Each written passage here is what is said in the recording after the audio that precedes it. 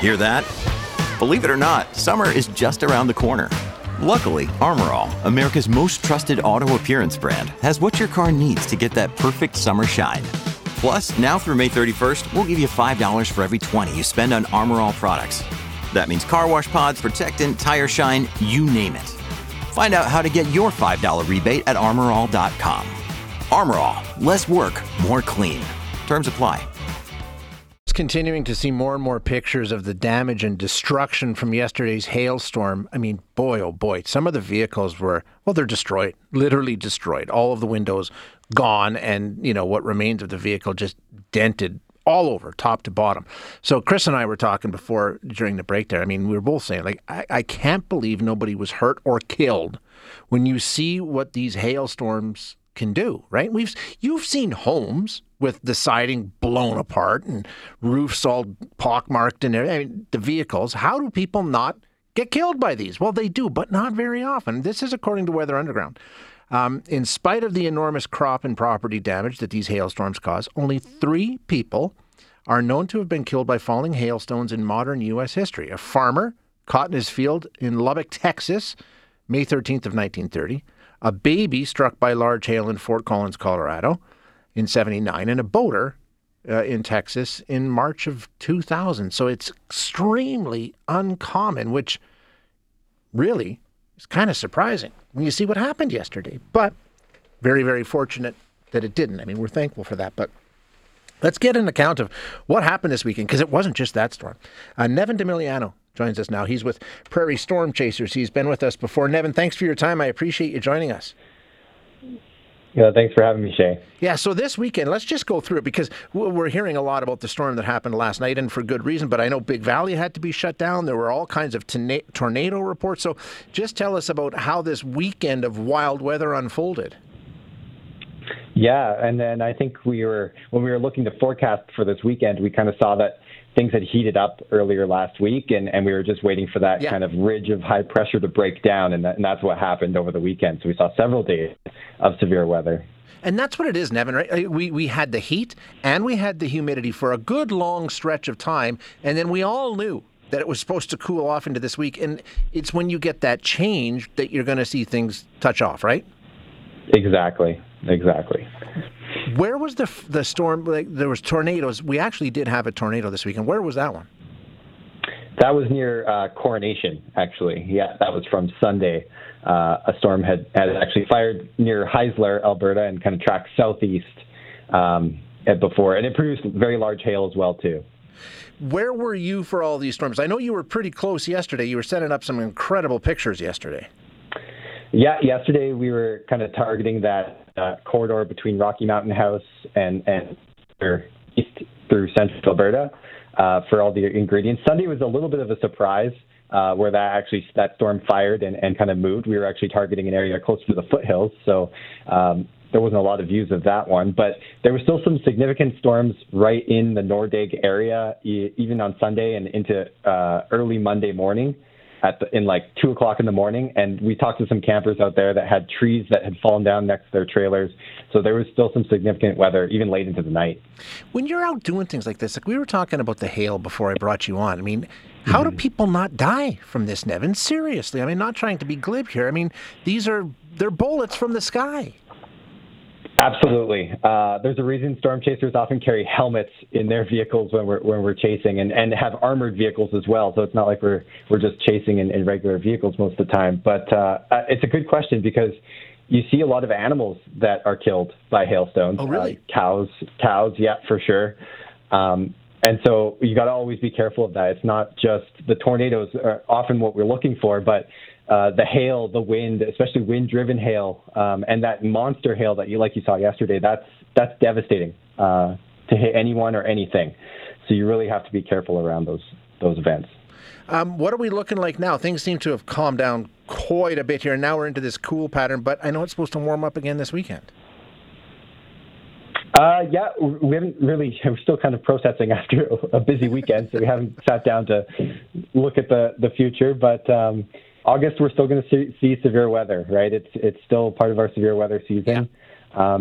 and we know we'll probably get a few good storms. And I think one of the things I read some of the messages from people who were trapped on the QE2 there in that storm, and I know sometimes they said that there wasn't a lot of injuries, but the person I talked to said they had some injuries for sure, concussion and things like that, and just wanted people to know, take these storms seriously. And I'm trying to think back, if I was in that scenario, what would I have done? Right, yeah, exactly. And if you're traveling on the QE2, there's in the summer, I mean, I think traveling in the morning, if possible, is a good practice if you know severe weather is going to happen, so getting that forecast.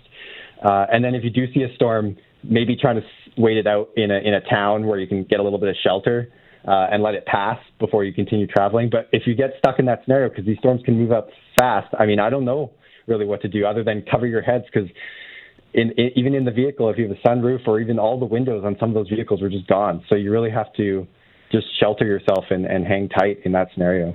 And the scary thing, Nevin, it happened to me once. I don't know, I think it was 1996, 97 in Calgary. There was a wicked hailstorm, and a bunch of us had pulled over to the side of the road because you simply couldn't see where you're going. But then you've got not only the storm and you've got the hail and you can see what's going on, but the concern then is, what if somebody else decided they weren't going to pull over, right, and couldn't see where they were going? So, I mean, what's the recommended rule? And I know there's probably laws around this, but do you pull over? Do you try and get off the road, or what?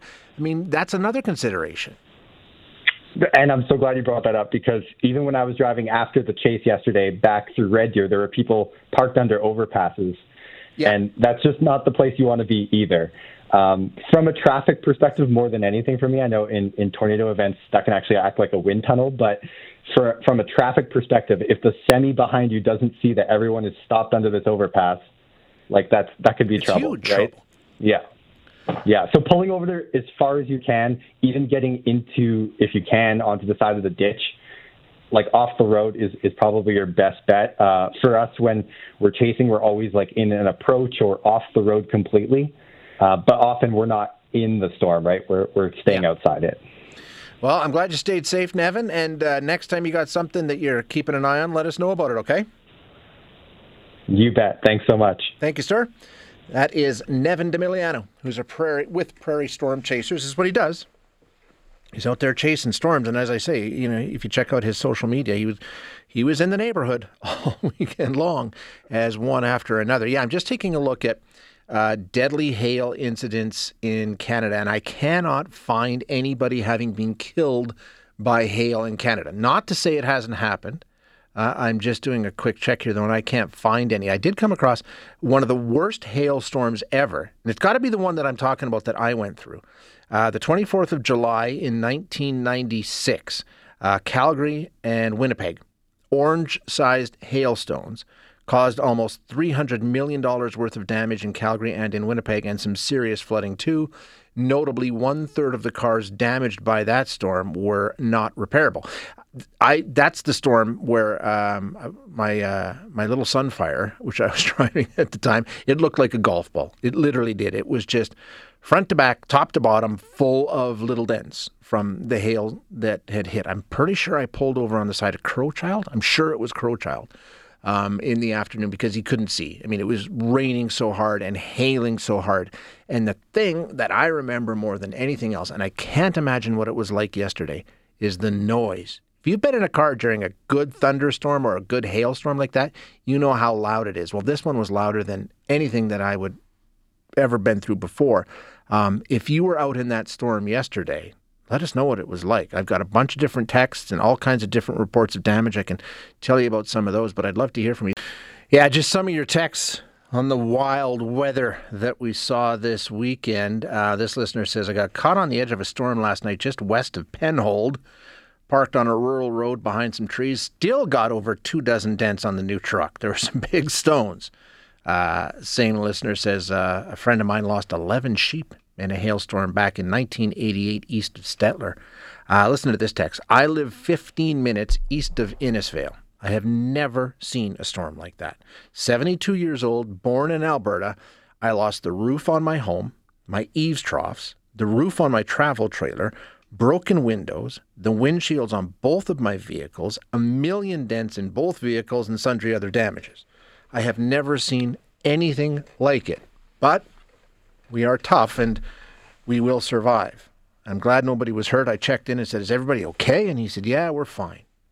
But really, really took a beating on the property.